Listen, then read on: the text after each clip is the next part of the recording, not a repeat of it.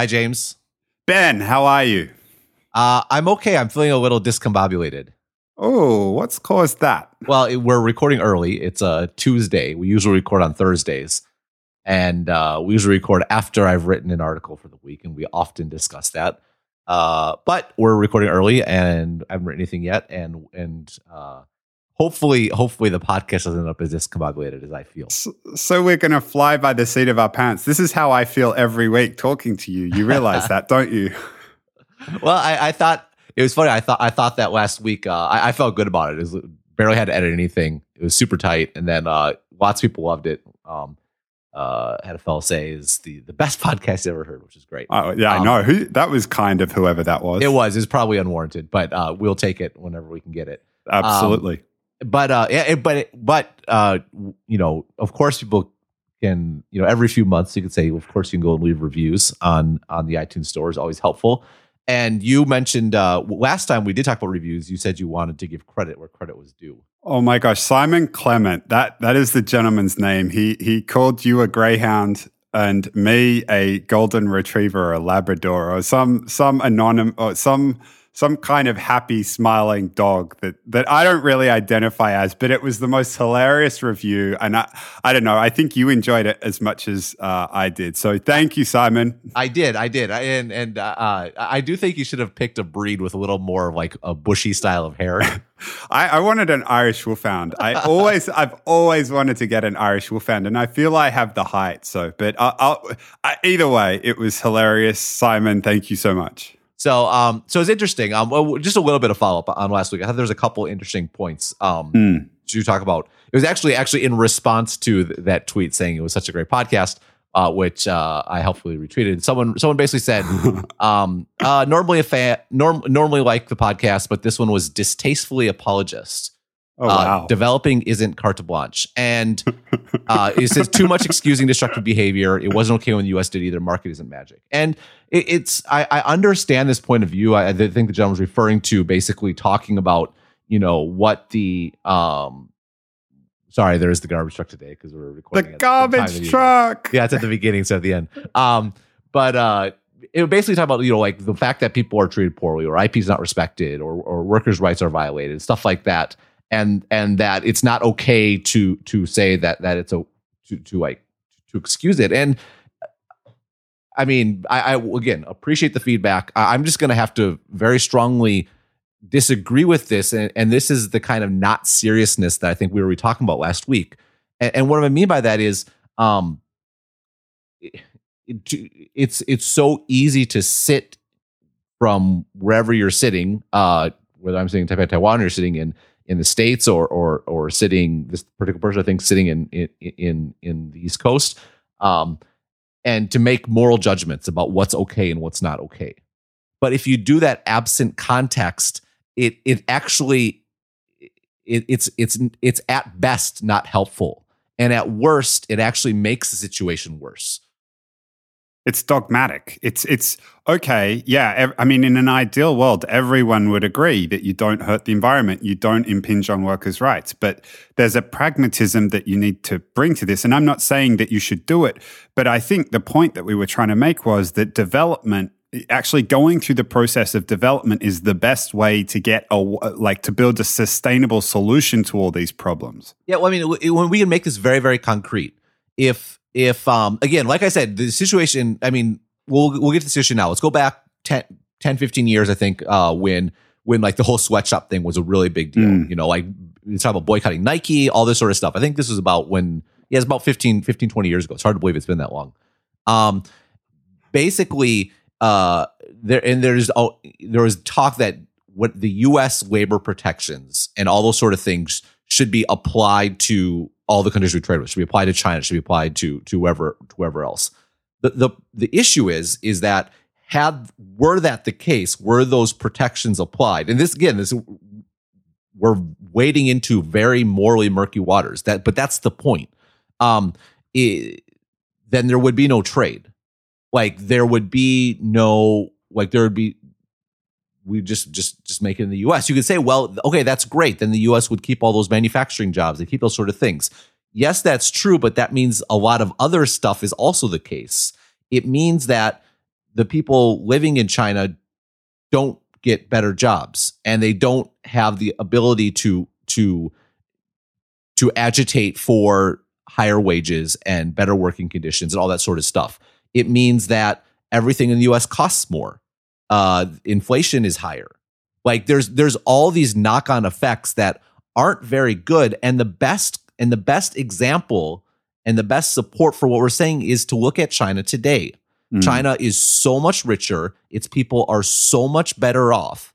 And that's fine. You can sit there and say, I mean, I don't think it's fine, but it's understandable, I suppose, to sit there and say, screw China, I care about the US, I'm an American. I mean, I think that's a pretty distasteful attitude personally. And one thing I'm grateful for, I'm living abroad, is that I've kind of lost that kind of nationalism that I think is a little too extreme. And I like to think I'm more of a general, liberal, or whatever the word is, like just people are people, right? That's one of the things that, you marry someone from another country, you kind of lose your Americans are better sort of, or deserve special protection sort of belief.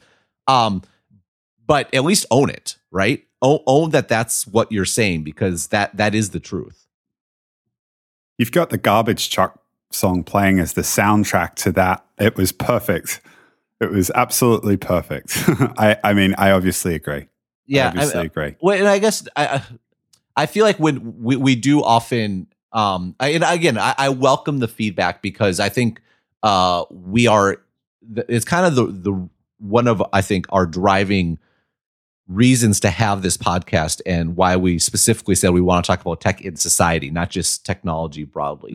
Because the reality is, when you peel off enough layers of the onion, nothing is black and white. I'm trying to think of one more metaphor so I can mix like three at the same time instead of just two. But I mean, it's the truth, is that, like, if you're certain that a situation is right or wrong, I suggest you might not have thought through deeply. And I did push this individual on it. I'm like, well, you're not thinking this fully through. He's like, I don't need to. Like, well, okay, then we don't really have anything to discuss. Like, if you don't want to think through the second and third order implications of what you're saying, like, anyhow, I appreciate the listen. I hope he keeps listening. But that's something that I think we're both pretty committed to on here. It's certainly been the case with Uber. I just said that so I get the bingo square. Boom. But Boom. There are these multiple implications, and at a minimum, I hope for our listeners, even if you get upset and you don't like it, I hope at least you will give us credit that we're searching for what is quote unquote right, while having the grace to acknowledge that right varies considerably based on the context you look at a situation in. Yeah. I mean, and I'm with you. I think I disagree with what that person was saying. I saw it on Twitter as well. But I appreciate the dissent. Like, I appreciate being pushed a little bit.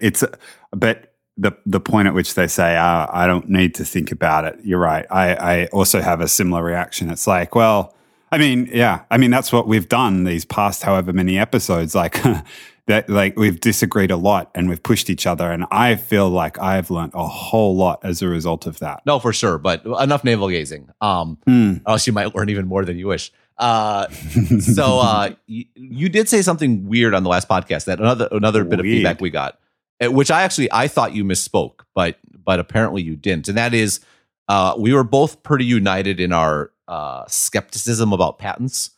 But you dropped the word copyright at one point, which I thought you meant patent, so I just kind of just ignored it. But apparently you mean copyright. Yeah. So in the same way that I think that there's scope to reevaluate whether patents make sense in today's environment. So obviously a lot's changed. And I think you mentioned during the episode that the nature of competition in business is such that, like, first to market, and there are a whole bunch of other things that provide defense against copying other than requiring patents. I actually have wondered the same thing about copyright. It doesn't extend all the way through to trademark. So I think there's definitely value in people in people knowing who they're dealing with and not impersonating one another. But I actually wonder that whether there's, in the same way that, for example, in the medical industry or in the pharmaceutical industry, like the way that patents have evolved is a function of all the various layers that have been added on and on and on. And now the only way to make a drug is because of patenting and giving someone an exclusive use. And if you were to come back and think about it from scratch again, maybe that's not the way you do it. I actually wonder with the internet, and I say this as someone who's benefited from copyright, right? Like I have a book published with a major traditional publishing house, but I actually wonder whether copyright is something that no longer makes sense, and that people, like, I don't fundamentally believe that people would stop creating artistic goods, written work, so on and so forth, if copyright went away. But some of the ills in terms of the big traditional publishers using that as a mechanism to stop progress, technological innovation, and the delivery of content, I actually wonder whether we'd actually be better off without it. You can probably tell I'm thinking out loud. I haven't got it entirely fully baked. Yeah, I mean, how are publishers holding up technological progress? Well, so the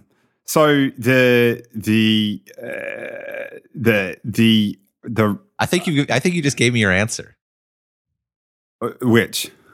The long pause. Yeah. Like you think about every time there's been a shift in the delivery mechanism for audio or visual content. So I remember back when the VCR was introduced, there's a very famous MPAA, a quote by the head of the Motion Picture Association of America, Jack Valenti. Is it Jack Valenti? It's someone Valenti. Basically saying that what the VCR is going to be like to the movie industry is similar to Jack the Ripper to Single Women in Boston. And of course, it turned out to be not the case at all.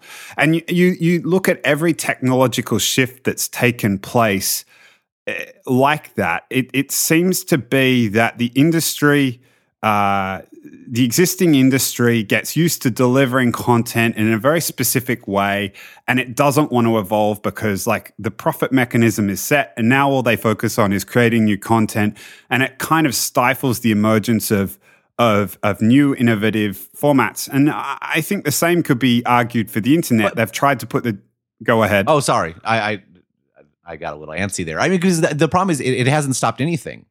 I mean, yes, the publishers may be Drake kicking and screaming, but they have zero ability to stymie progress or innovation. I mean, sure, I may not be able to get the Beatles on the iTunes store for a decade, but like that didn't stop the iTunes store or iPod or any other artist from putting their stuff on there. Like, this is a fundamental difference between copyright and patents. Like, patents are prohibitive. They prohibit other people from doing something. Copyrights are singularly applied, right? If I have a copyright on and obviously I'm super biased on this because I benefit from copyright as well. But if I have a copyright on my stuff that I want to enforce, putting aside the fact that it's trivially easy to bypass it. And I deal with piracy, a lot of piracy, to be honest. The only one being harmed here is me and people who want to read me. But those people can read lots of other people, right? I can't stop you, James Allworth, from doing anything. I can't stop, any other writer from doing something. And so to me, the societal problem, just from a first principle sort of basis between patents and copyright, is very, very different. Yes, totally agreed. Your point is absolutely well made. I wonder whether the way in which so piracy's hurting you, right? But it's still not stopping you from publishing. Well, if I weren't making any money at all, I would have to stop, or I'd have to get another job and publish a lot less. But do you think if copyright went away, you would stop making money from what you do? Well, no. I mean, it's an interesting question. I mean, people. I mean, what stops people from reading my membership content is that they can't get to it without a username and a password. Obviously, Exactly. I mean, obviously, but they're sent out as emails though. So if people want to forward the emails on, as I know some people do, because there's nothing I can do about that. But fortunately, there are enough people that whether they have they morally think that's wrong or they respect my copyright, that I have a sufficient number to make it that exist. So are you saying that I'm actually not benefiting from copyright? Correct. I mean, I think you've said yourself that the reason people pay to access your content is because they want to support Ben. I don't think they're doing it because of some deep-seated belief in copyright. Nah, I disagree. I think there's lots of examples of, like, I fundamentally don't believe my site would work if I published everything that I had for free and had a similar membership program and say basically the whole point of the membership program is to give me support. Like people, no, but I didn't say that. I didn't say that you had to publish all your content for free. I'm just saying you're not protected by copyright. From a narrow technical perspective, yes, I'm protected by a membership system that requires username and password to read my stuff or to be on the mailing list. Mm-hmm. But at the end of the day, I think that people, whether it's because it's a societally accepted concept or whatever, or just because it's a pain in the ass, respect that and don't try to go around that.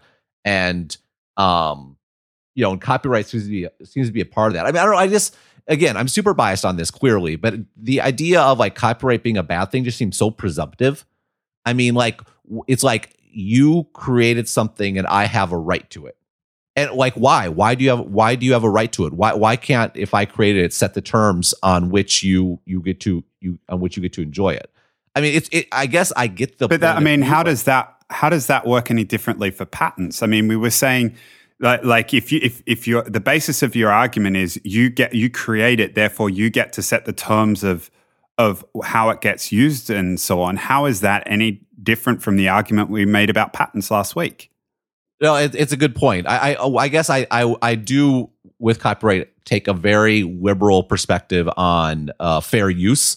Like, I think you should be able to reuse and remix stuff. So like I'm definitely in favor of that.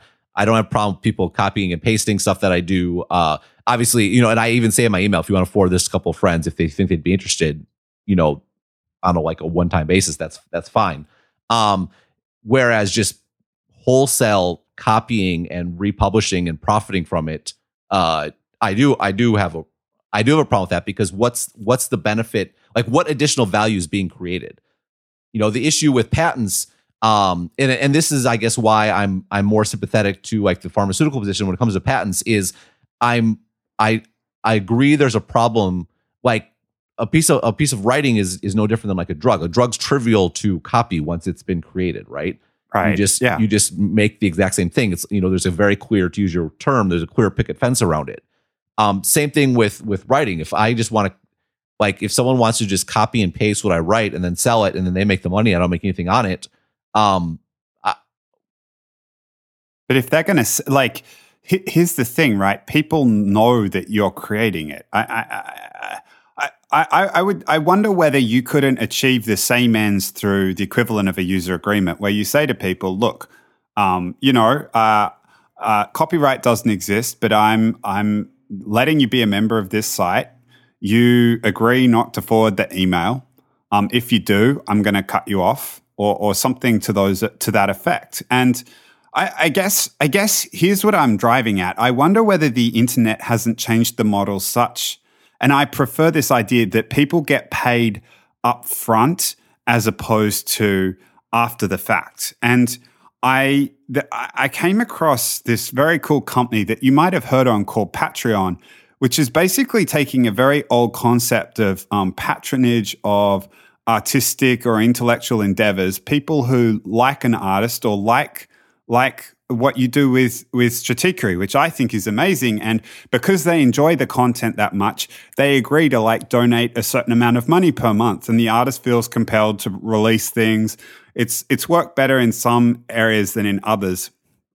But I just wonder whether moving the existence of copyright is stopping us from moving more towards a model like that. And I actually think a model like that would be way cooler, where you have someone create something and it's not being it's I don't know. Like I just think that the publishing houses are the way that the publishing houses have sprung up for historical reasons has meant that there's less of a flow of cool art and cool ideas than there otherwise could be. And a model that's just a ridiculous argument. There is more.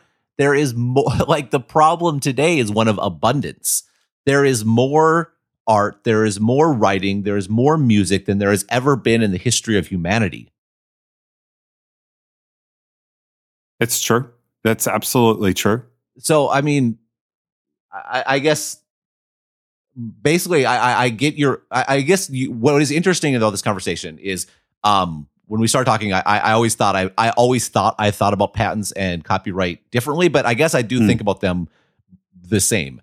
And the way I would think about them the same is, wholesale copying is a bad thing. It's not good for anyone. So if someone makes a drug, I'll make the exact same drug. That's a problem. If someone wants to make an iPhone and someone makes the exact same iPhone, and where I mean it's the exact same, where everything's the same, the software is the same. Like you can copy all the software, and they figure out, they uncode everything, whatever it is. Like it's all the same. That's a problem.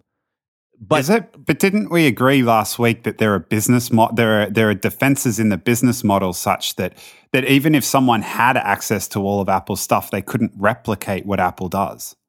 No, I'm saying, like, they literally, like, the issue with, like, someone who can't replicate Apple is that, one, the hardware is not the same, and two, the software is not the same. Like, it's not the same. It's not the same thing. Like, right. On the other hand, like, there's lots of examples of where if you build the exact same thing, like, where everything's the same, like, yes, of course you're going to win on price. Like, look at what happened to PCs after IBM built the PC. Like, Compaq reverse engineered the BIOS and then had a PC in the market within like a year and a half, and then the race to the bottom was on. And isn't that's a good thing though, right? It's a good. Well, yeah, it's a good thing. It's a good thing for society. But like it was a bad thing for. I mean, so do you think it's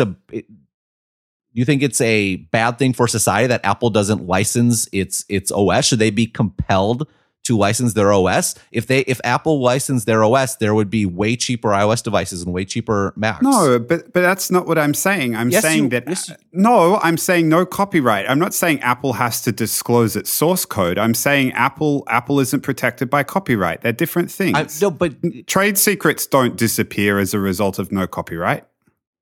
But what if someone figured it out? What if someone reverse engineered it to the degree that they could? I mean, it's not a new like thing. what IBM, like what Compaq did with IBM. I don't think that's a bad thing.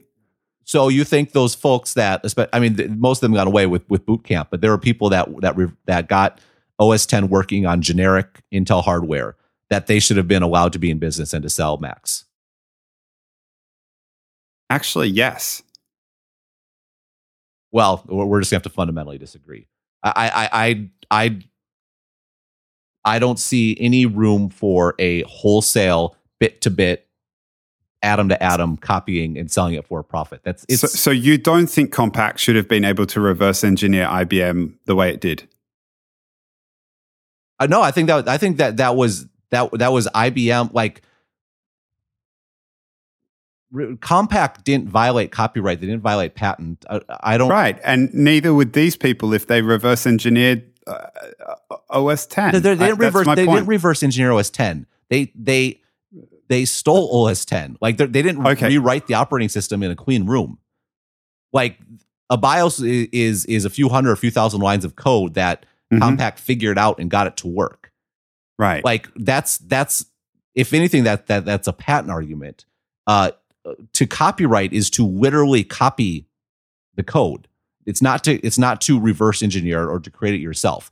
Those guys that you're talking about that you would allow were using the OS 10 that was built by Apple, the lines of code, millions of lines of code that were written by Apple. That's what made those products work. And you're saying they should be able to sell it and make money on it. I'm inclined to say yes. I'm actually inclined to say yes. I mean, I don't. It certainly wouldn't stop me buying Apple products. Like if people want to go buy generic stuff with generic OS 10 running on OS 10 running on generic Intel hardware, go for it. Like we've already talked about the fact that the folks that Apple traditionally serve are high-end customers. I'm not going to go and play systems integrator and put together all my own stuff, much less a laptop. So, well, I mean, I think that's if I may use the word, way over-indexing on yourself and your perspective. Of course. I think there's a lot of people that wouldn't. And like it's certainly a radical view. It's one I just completely disagree with. I think pretty much a lot of all businesses we know would fall apart. Maybe like that. Maybe that's really all businesses we know would. See, I'm not necessarily sure that's true. I mean, so explain to me what's going on with Xiaomi. Like that's sprung up in a world rich in Xiaomi has hardware that, yes, in some cases probably looks too similar to an Apple one, but the software is based on the open source Android, and they wrote all the software and services on top of that. But my point is not that they copied Apple. My point is that businesses emerge in jurisdictions where intellectual property protection isn't strong. I don't think I don't think it would have the catastrophic effect that you're making out it would have. Well, Xiaomi's entire value prop is to tile this stuff together through software. Once people start, I mean, I don't think that Apple would exist the way it does without this. I don't think you're thinking through nearly enough the repercussions of this, and moreover, it's a absolutist position that I don't really understand the need for. Like, what is the thing with patents and the idea of like remixing ideas is what we're talking about is ingredients. Like right now, you can't share ingredients, which is a problem. That exists. I mean, I don't know. I have a song that I'm very fond of. By a band called The Verve called Bittersweet Harmony. I'm not sure if you're familiar with it. Symphony. Thank you. I'm getting it confused with another, but it ended up confused about a great many things in my opinion right now. But oh snap! I think you know where I'm going though. They sampled a little bit of a Rolling Stones track and ended up losing all the royalties on the song as a result of the sampling. And I said, I said that I agree and endorse very liberal fair use policies. I don't think that should. I think that should be allowed. I think you should be able to mix and match ingredients. I don't think you should be able to just simply take whole parts and resell it. Like they should not be able to. You could, if you wanted, have the Verve could release a CD that has an actual Rolling Stones track on there, copied bit for bit, and collect money from it. And you're basically saying they should be able to do that. But here's the thing, right? But here's the thing. I don't actually think that people would end up paying for, or the likelihood of them paying would be substantially less for recorded music, and instead there'd be other ways that people would make money out of stuff. I think this is a very Western viewpoint where you have the luxury of like for you buying an Apple product isn't really a big deal. I mean, you make way more money than the average person in the world. Again, everyone does, but anyone in Silicon Valley for sure is making more money than the vast majority of people. Like an Apple computer, however much it costs, isn't that big a deal. You get into other parts of the world where people are making significantly less, where these products hold allure, not just because of their inherent qualities, but because they're expensive, something we've talked about. And I completely disagree that they would be able to maintain their value simply because people would care about buying the original. That's just that may matter in a very limited number of sense, but you're getting down to you have just it's basically all that's left is brand and luxury. That whole idea that we've talked about, that on the user experience vector, you can create something differentiated and sell it because it's better and easier to use. That would be gone because the better and easier to use would be available at any price point. you would no longer be able to differentiate on that because it would be widely available. If I didn't care about brand, I just wanted something that I just wanted to use OS 10. Why would I spend more on an Apple computer? I think you're what's the word? You're tricking yourself, deceiving yourself if you think that everyone is going to have this sort of high-mindedness about only buying the original. Maybe. I mean, so to be fair, I was thinking about this more in terms of the areas in which copyright was traditionally applied, which are music, written work, movies, so on and so forth, than I was necessarily referring to OS 10 and software. But that's my point. I don't think I understand, but at the same time, I think that what you'd find is a lot of businesses would move towards finding other ways of differentiate. I don't. So here's the thing. In the same way, I don't think innovation would stop if patents went away. I genuinely don't believe that innovation would stop if copyrights went away. I think the way that businesses would be built would be fundamentally different. I think the way that art, music, and movies would be created, again, would be fundamentally different. But I don't think it would stop. I presume we can agree that it's an economic reality that that price and scarcity are interwoven, and you can charge a higher price and you can make a profit if something is highly differentiated and scarce. Correct. If something is highly differentiated and not scarce, it may be valuable, but it is worthless. But different things become scarce. Like what? In the same way that Xiaomi is Apple going to go around and give concerts to support their development of OS 10? No, but Apple makes its money off its hardware, not off its software. I mean, there are software services that it builds on top of that, and it's proven to be quite adept at, say, with the reverse engineering of iTunes, of consistently moving the protocol such that people try and there were people who were trying to use iTunes to sync their devices, and Apple proved quite adept at adjusting the protocol such that the copycats, the people who were tagging along on iTunes, found it very difficult to rely on that. I have no doubt that Apple would find ways of doing that, and if people wanted to take that approach, and it assumes that Apple won't evolve itself. I think it will. Well, I mean, the next step in your argument that we should abolish copyright because it's good for society is that we should limit companies from making their stuff incompatible because it's bad for society. I mean, I've already said I'm not a huge fan of slippery slope arguments in general, but that's clearly the next step of where you're going. More broadly, Apple IP's wait, hold on. IP is an artificial construct. It's like saying that rules that we've created arbitrarily are going away is very different from telling companies how they need to run their business. Well, speaking of how they run their business, Apple makes money on their hardware because it's the only way to get OS 10 or to get iOS. Like, yes, there is I'm sure some population that buys an iPhone simply because they like iPhone hardware.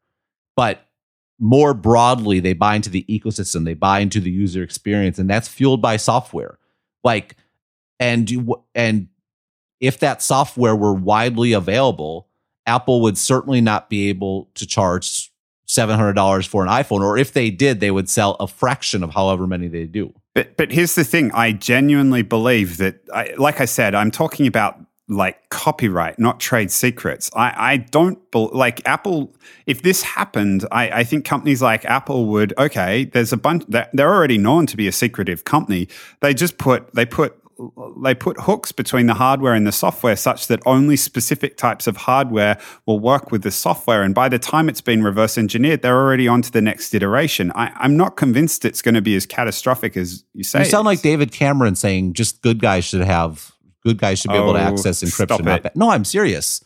Like the reality, it's been like OS 10 anyways has gotten up and running on third-party systems. You can do it today. Go on the internet. You can find directions how to do it.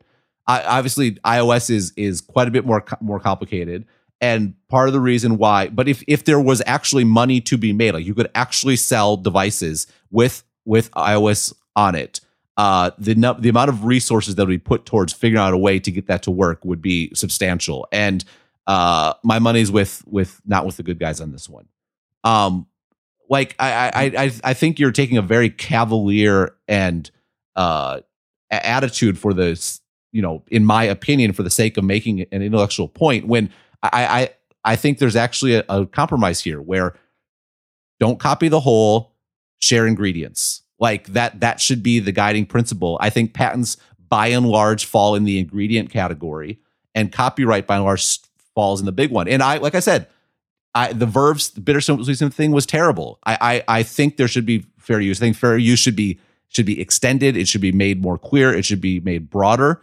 But that's I don't see any need and point in allowing just wholesale copying of entire products, whatever type of products they might be.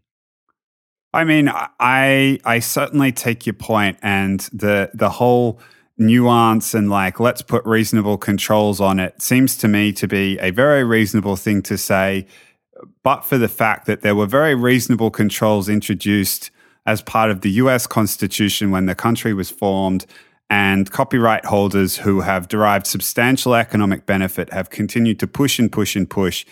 To my mind, there isn't a reasonable compromise available here, and I understand you don't necessarily agree with me, and I'm also someone who's benefited substantially from copyright.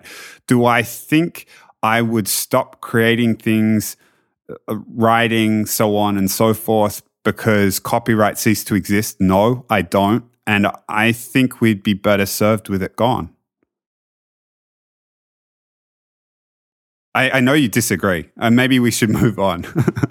Well, the issue here is all these things are about trade-offs. We open this episode talking about like it. You can't just, if you take an absolutist position without fully counting and working through the other side, that's no good. And I know you're not doing that. I'm just saying like all of these are trade-offs. So when it comes to patents, the trade-off is between spurring innovation and rewarding innovation on one hand, and kind of societal benefit on the other.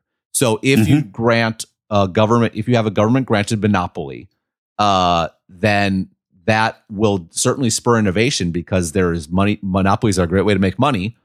On the other hand, it's bad for society because it means artificially high prices, artificially limited selection, and potentially less innovation because people can't go forward.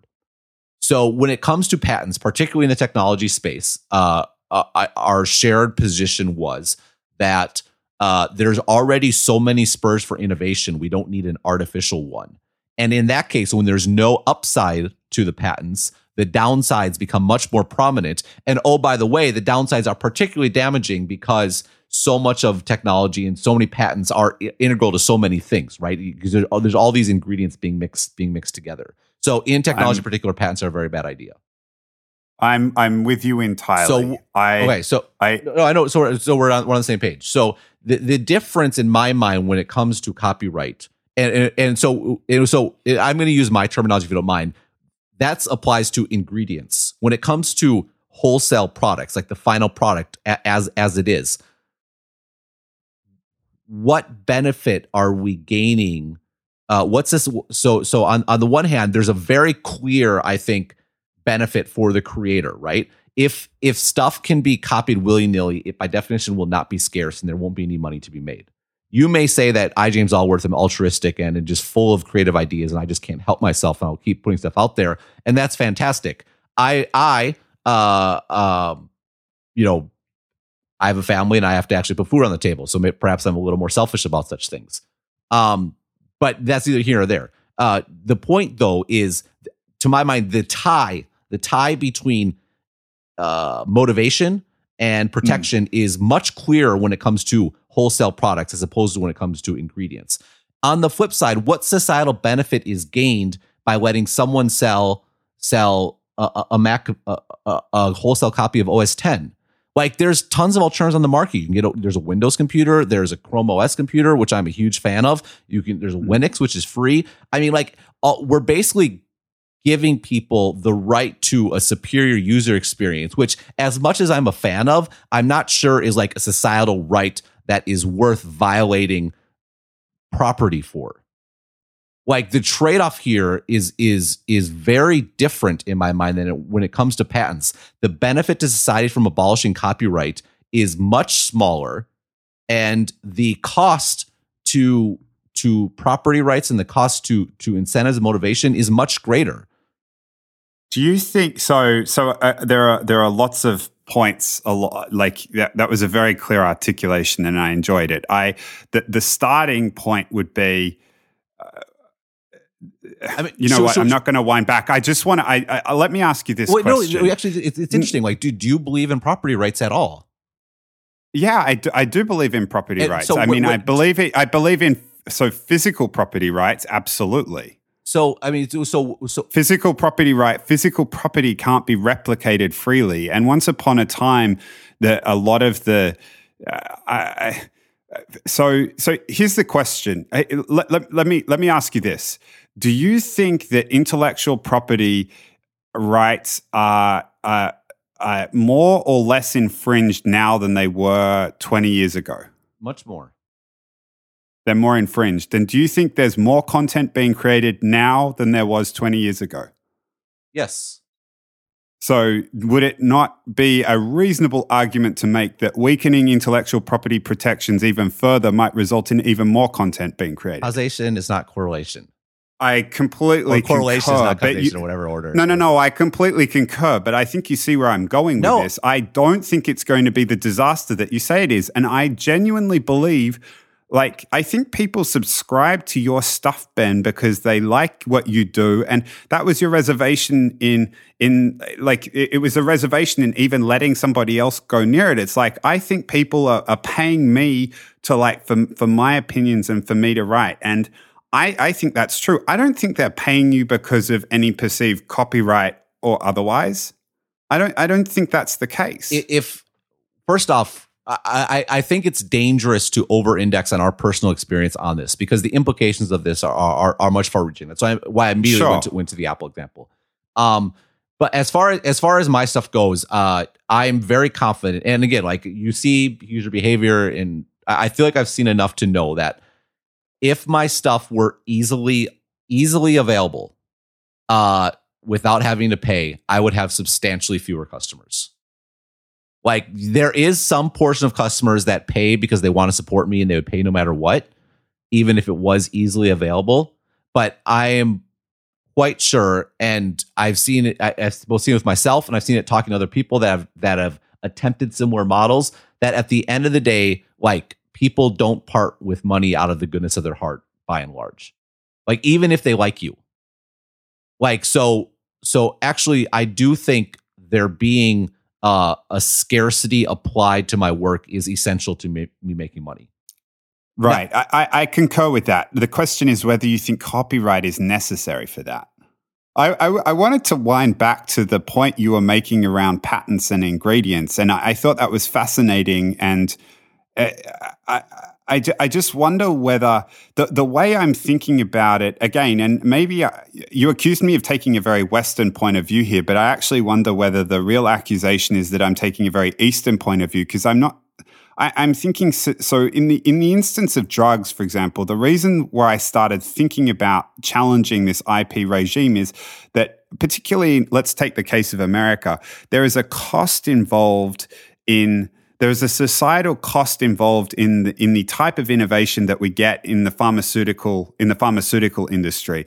And A, that cost is massive, and B, the innovation that comes about isn't necessarily the innovation that has the greatest benefit to society. It's most profitable for drug companies, whether someone, an independent person, and putting aside who that would be, but whether most people would agree that it's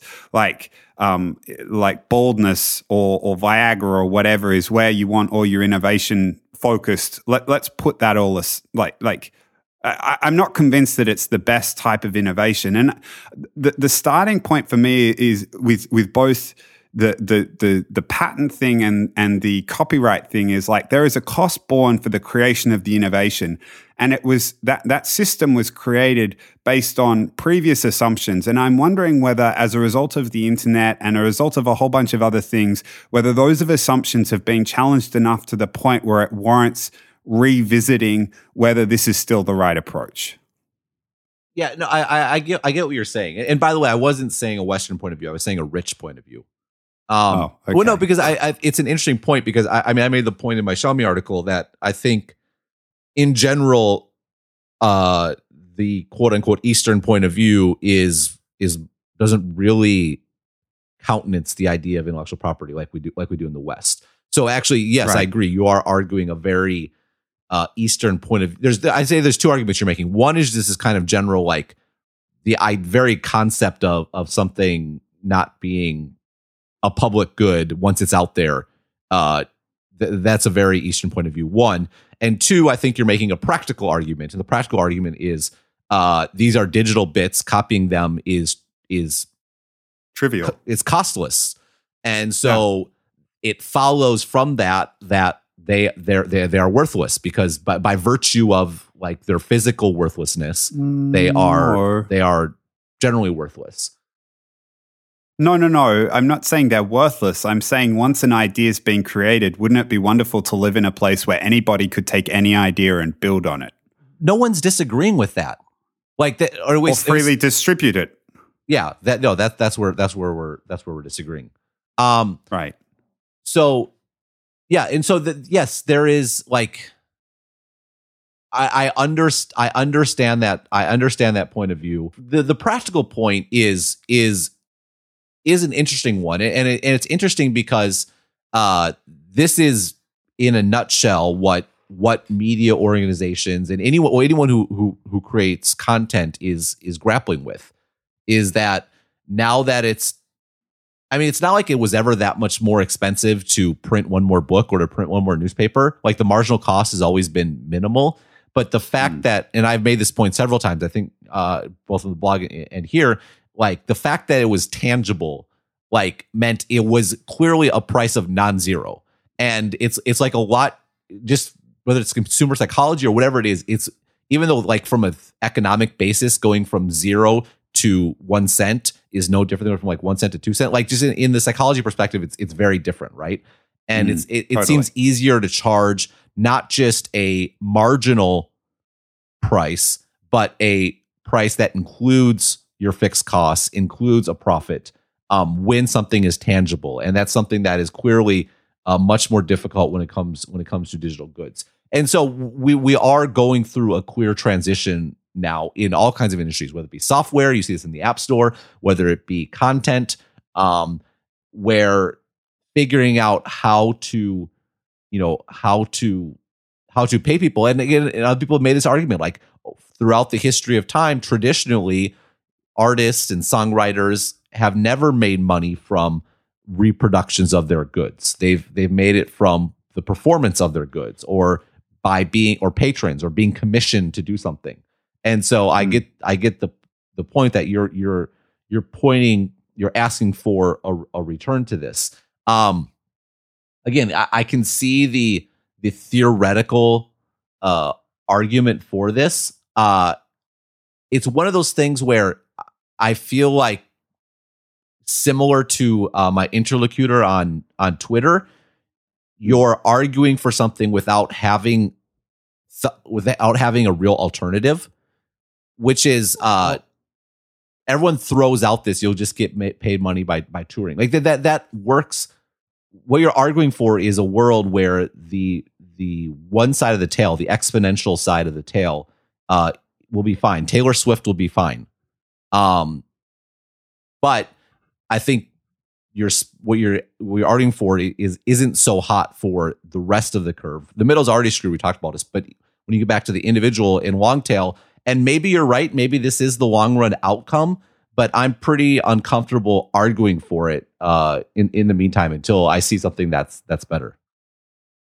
Yeah, I mean, fair enough. And let's be clear, it's not like I'm arguing about something where I don't have skin in the game, right? Like, yeah, but I would be giving up royalties to a book that was pretty successful. I mean, a non-trivial amount over that, but I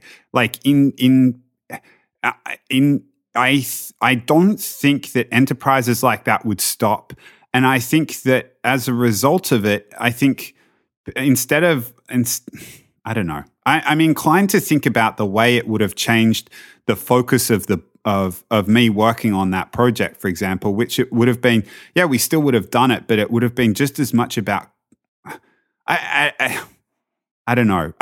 I mean, it's also weird though that you're arguing this when really the only alternative that we found to work is stuff like advertising. At the same time, you argue about you hate tracking, you hate people following you, you dislike native advertising. Like Ben, you're like my stand-up. You're like you are the beacon of what I think the model becomes in this world, where people back content creators that they really like, and they're not paying you for every blog that you produce. They subscribe in advance of the content.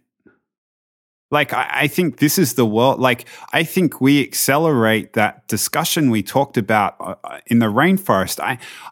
There's still so many people. So people reach out and say, "Oh, I'm really interested in writing a book. Like, I need a publisher, I need an agent." And I'm like, "Gosh, if only you weren't.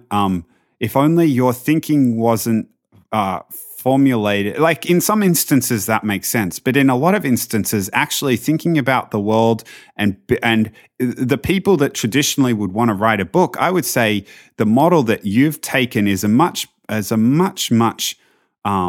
more sustainable model. It's a model built for the realities of the way the internet works, the way society works right now. And I would encourage people to copy your model.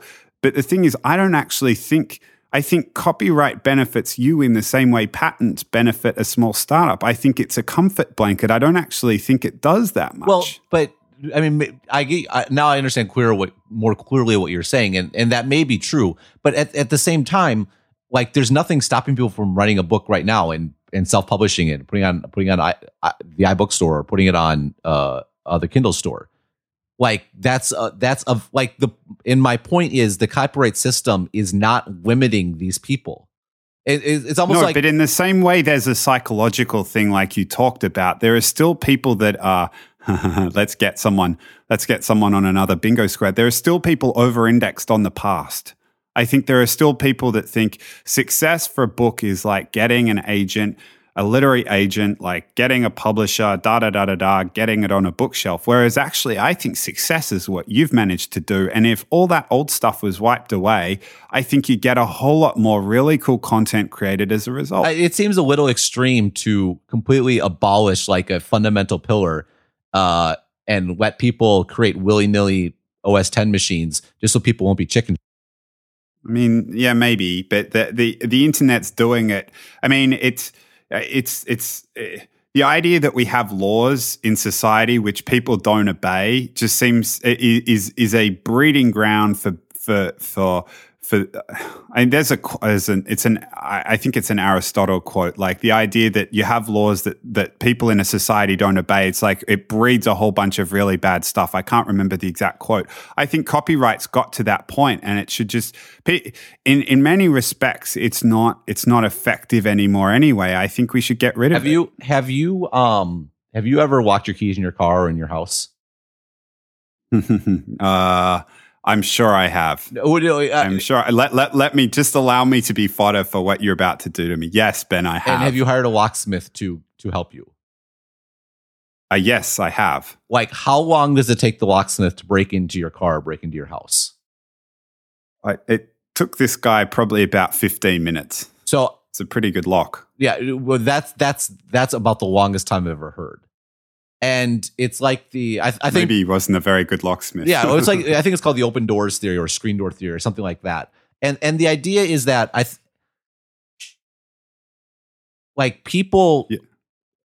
Yes, can you get around? I feel bad telling this to payroll. We're gonna try to do it on the podcast. Like, can you get access to my content if you have an unsavory person like sign up for my thing and share it illegally? Yes, I mean I am tracking it for what it's worth. But like. Most people like don't want to do bad things, but if it's trivial to do so, or there's no good alternative, that's where it gets murkier. And so like digital music, when there was no easy way to get digital music, when the alternative was to just download it from Napster or to drive to Target, buy a CD, rip it, put on your thing, like a multi-step complicated task that was also way more expensive. Like it was a lot easier.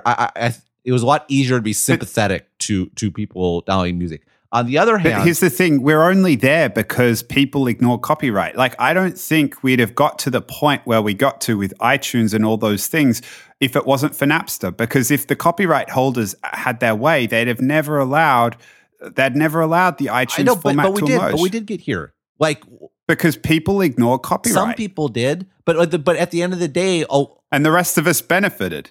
Yes, and again, that kind of puts your opening premise in question that copyright holders are stopping innovation. They're not. Like, I mean, if copyright was effective, it would be. I think it's this. I wonder if this should be a bingo square as well. It's like one of these instances where we have 1 foot either side of the barbed wire fence. I don't think it's doing us any good anymore. It works. It's like there's this infuriating thing about writing for a technical audience, because your typical technical person like thinks about things like kind of mathematically, and things are clearly delineated, and they want solutions to be elegant. Like, it drives people up the wall, the idea that there might be a 12-inch iPad and a 12-inch MacBook. Like, oh my God, how can they do that? Or it drives people to the wall that, like, I get every few months I get an email about, like, why is the iPhone called the iPhone? They should change the name because it's not really a phone anymore. Like, because, I mean, no, I'm seriously, I've gotten at least 20 of these suggestions via Twitter or over email the last couple of years. Like, just someone will randomly pop up and say it. Because, like, in a narrow technical sense, it's true. The iPhone is not really a phone. A phone is one function that it does, and for many of us is one of the least important functions it does. But at the end of the day, like, the narrow technical inelegance of it being called an iPhone pales in comparison to the broader benefits that are accrued to that name, the value in that name, what that name means, all the marketing benefits, the fact that when it came out, like, it gave people a mental model within which to place this gadget. Like, there's a bigger picture here that makes the inelegance of the name in a very narrow perspective worth it. And I think there's a similar argument to be made here from a certain perspective. Is it inelegant to still have copyright in a digital age? God. Yes. Is it unfortunate that innovation is in many respects pushed forward by people breaking the law? Yes, it probably better not to be that way. But I think in your search for something that has everything fitting together in a perfect sense, you may be trading away and making larger sacrifices and throwing real value out the door in a way that's not necessary. The fact of the matter is, yes, people broke the law, but that resulted in us being in a place today where our music companies making as much as they used to? No. Are as many artists, are they struggling? Yes. But at the end of the day, there's quite a bit of money going to them. There's successful acts. There's successful things that are happening. There's innovation still happening. Yes, I've stated my issues with Spotify, but it's a discussion that we can even have because there is still a concept of something being right or wrong. Like, we can't let the perfect here be the enemy of the good. And in general, we've got a lot of innovation in copyright, and things have moved forward no matter how much people squeal. And I don't see the necessity for throwing the baby out with the bathwater. There were a lot of idioms in there, but I see what you did. I see how you so eloquently managed to compare the naming of a product with the concept of copyright law, and it was so eloquent that I almost missed it, but you didn't quite slip it past me. I agree entirely that around what you said with the iPhone. I'm not entirely sure that I followed your parallel to copy. I understand the point you were trying to make, which is like I'm looking for an engineering conceptual solution. My point is that I'm not necessarily looking for an engineering conceptual solution. I actually think we would be better off, not because I prefer black and white answers. If anything, speaking to you over these past 30 episodes has made me acutely self-aware anytime I suggest them. But I actually believe that as copyright protection has faded, that good things have started to happen as a result, and that will continue to be the case. I don't think it will chill innovation. I don't think it will chill artistic endeavor. And in fact, I think the ecosystem that emerges after it's removed will actually be a more flourishing one than in the first instance. I particularly and I'm particularly sympathetic to your kind of theoretical underpinning here. The idea that digital goods are inherently, they can be copied indefinitely. And so I think it's possible that, and maybe even probable and possibly even desirable, that in the very long run, what you're talking about ends up being the case. But, and maybe this is kind of like the conservative part of me that does exist coming out.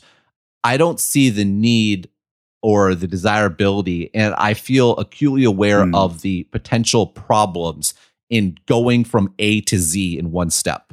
Okay, granted, I think you're right. And quite frankly, I think the evidence shows that we're doing a pretty good job of muddling along.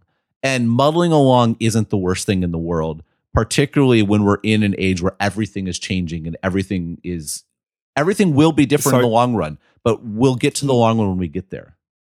I completely agree. The only pushback I would have is like looking at what has happened to copyright extension terms. I don't think it will go without a fight, and I think that the people that benefit under the current regime will continue to disproportionately benefit. And I mean, this actually ties back into like my belief around the money in politics, because I think this is one instance where money creeping back into the political system from parties that have a small group of people that have received an outsized benefit has resulted in a policy being continued or even being extended way beyond the general benefit of society, but more to the benefit of those small few that have benefited. Yeah, but who's really being hurt by this?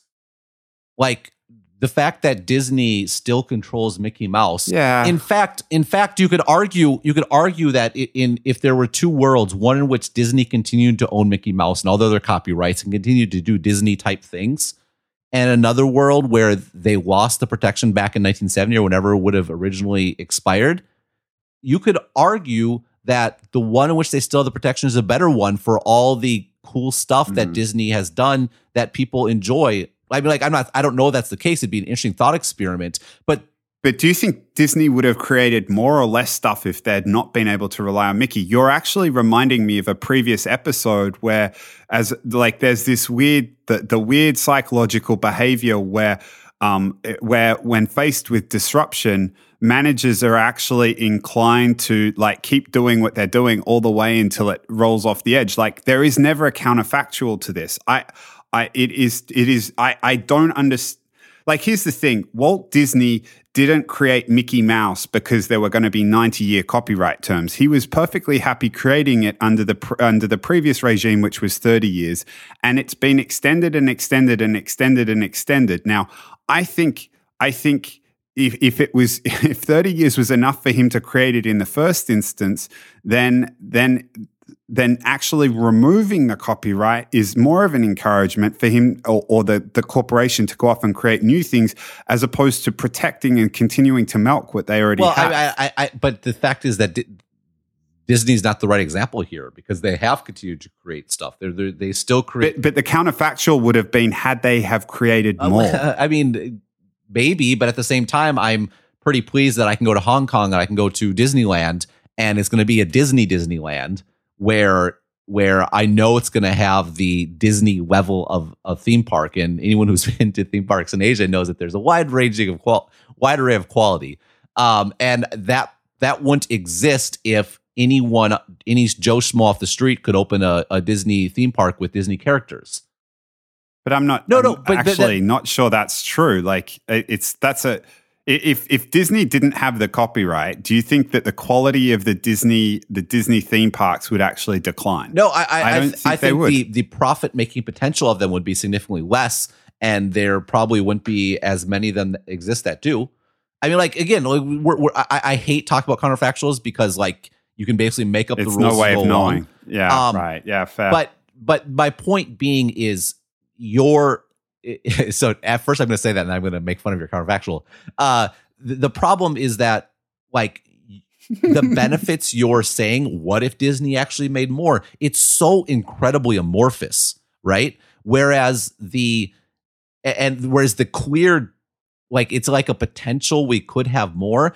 But on the flip side, the reason you're making that argument is because there really is an argument to be made that people are like really fundamentally hurt by this, which is in clear contrast to the ingredient aspect, where I think patents tend to fall, where there is innovation that is not happening, or startups that are spending more time circling things or getting sued, and money is being wasted. Like, and so again, I think you actually had it right last episode when you talked about the picket fence and there being a clear delineation. Like, if there's a clear delineation of what this thing is, you can't copy it wholesale. But once it gets into an amorphous aspect or ingredient, like, then there needs to be much more liberal interpretation. Well, tell that to the Verve, like, I get your point. I hear you. I think my counter to that would be that like, if there's, my counter to this would be that I'm making a case that this could unlock more human potential, and your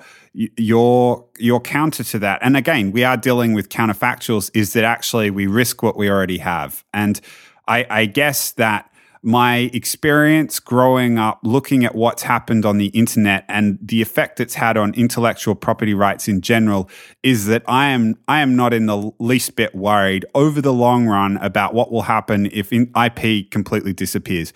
Your point around ripping the Band-Aid off all at once is very well made, but I cannot bring myself to believe that artistic and creative human endeavor will stop in the absence of copyright.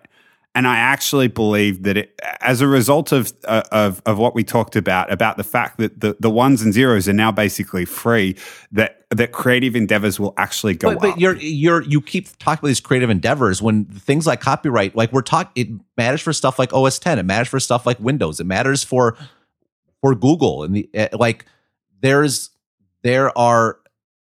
Some guy walked into to Pepsi with the recipe for Coca-Cola, and I realized that I'm just not convinced. I refuse to believe that if I know they probably sued them out of existence, as Apple is wont to do, but if OS 10, some version of OS 10 got out into the wild, just like Android, like Google's able to make money on Android, like, I don't believe that Apple would stop being able to make money if that got out. I just don't.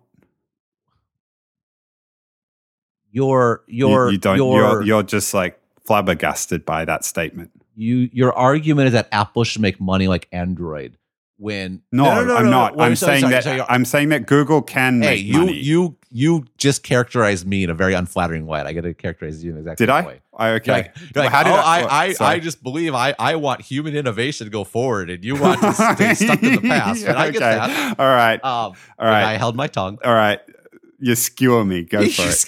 Hey. See, this no, is what it's okay. Is you always say I'm mean to you. Sorry. My bad. I'll be quiet. I know what you're going to say. Yeah, you're right. It's not perfectly comparable. Well, no, I know. It's interesting because we spend so much time talking about incentives, and that one of the reasons why iOS may be more gratifying to use, at least in our perspective or in lots of people's perspective, is there are different incentives there. Apple's heavily incentivized to make the best possible product because they can charge a premium for it. And Android, on the other hand, their motivation is to be on as many things as possible. That's why it's open. That we had a discussion, I think, as a postscript on a podcast where we said just the very nature of Android kind of makes it impossible to ever completely nail the user experience.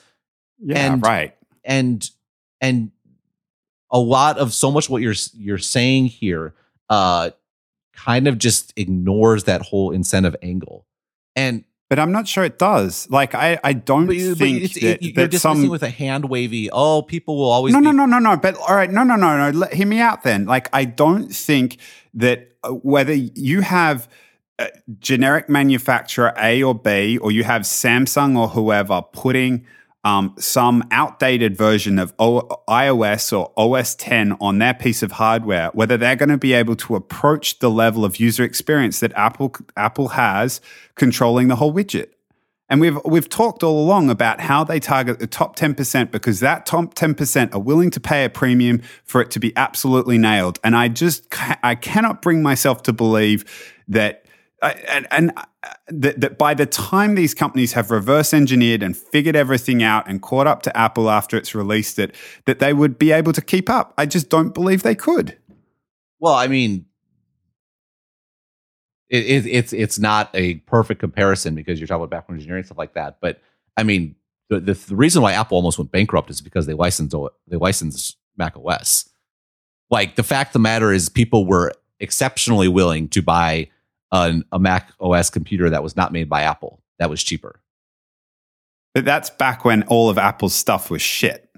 I mean, it's the best example we have, and that's why I said it's not a fair thing. No, I realize it's not, but I just can't like part of the reason I pay for an iPhone 6 is because Apple Pay is integrated so perfectly into the operating system, into the hardware, into the services. Like, there's no way someone can come along and replicate that, copyright or not. Just like Samsung was infringing, or maybe they weren't, who knows, on all those patents that Apple had. There's no way that they're going to, like, it'll get them to 90%. It's never going to get them to the last 10. Apple's greatest defense is what we've talked about, that focus on user experience and being tailored to the top 10% who are willing to pay a premium for an amazing experience. No, I know. And I said that, yes, Apple will be okay, but they're not going to not going to make as much money because either they're not going to sell as many devices, or B, they're going to have to sell for a lower price.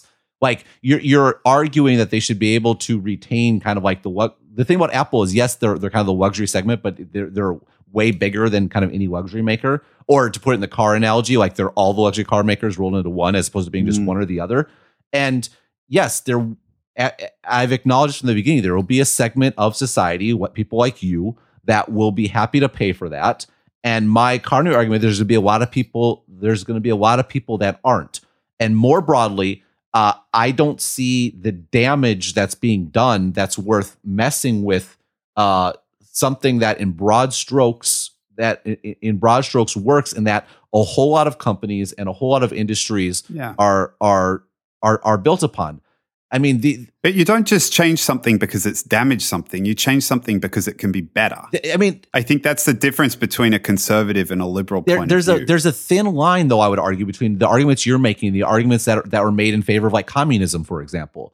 Like, no, I'm not meaning that straight through the heart. I'm not. I hesitated to say that because I'm not trying to say that to provoke a reaction or to be extreme.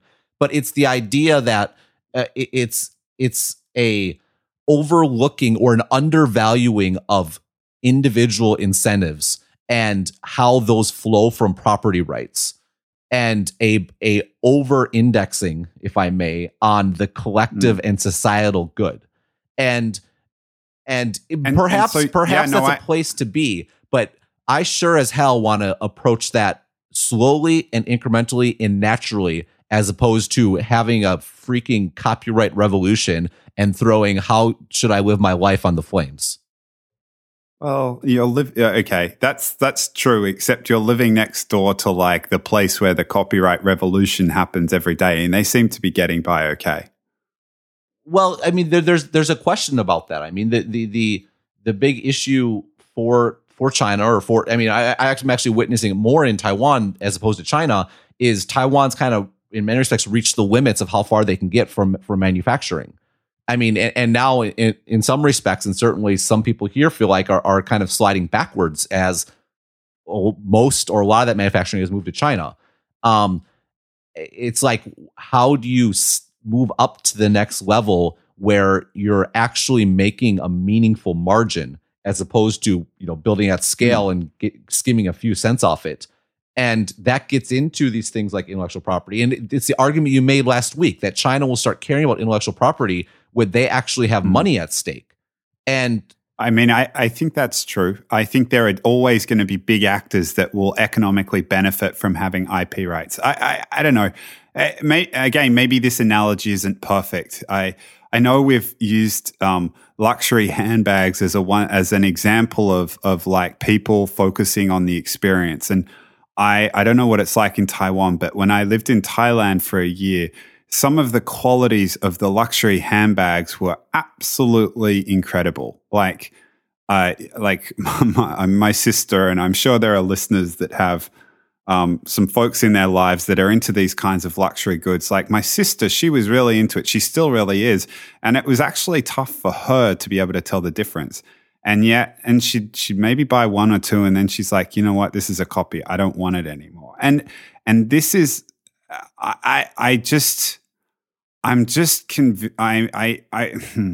think you see where I'm going. I think it's already all these rights are fading away. And I think your point that's been made around like ripping off the Band-Aid is a very well-made point, and I completely agree. I worry though, well, and maybe it's just going to continue to chip away, and that's the world that I'm hoping for.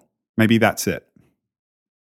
Well, I mean, we'll see. I think it's dangerous to say that the luxury goods market, which is pretty small, is a LMVH is pretty big. Like some of these companies are pretty. No, I know, big. but relative to the value of everything that benefits from copyright isn't that big. Okay, fair. And I mean, again, I think we're the reality of digital goods being free is bumping us down that road for better or worse, and we'll get there. And I guess, I guess we made our points probably too many times. We thought we were going to talk about Amazon too. Well, I guess we'll have to do that another time. But thank you for indulging me on this. Like there were a couple of suggestions on Twitter we should talk about it, and I didn't realize that when I made the copyright quip last week, you just thought I meant to say patents when I actually meant to say copyright. So I'm glad I got the opportunity to talk to you about it. Yeah, I mean, honestly, it's still kind of I'm still flabbergasted that you think people should be able to take wholesale products and just like make identical copies and distribute them. I mean, maybe that's still the Western part of me talking, but given I feel like I derailed the conversation, I think you should get the last word. So we'll leave it at that. We'll leave it at you being flabbergasted at me. I'm gonna call the episode Flabbergasted.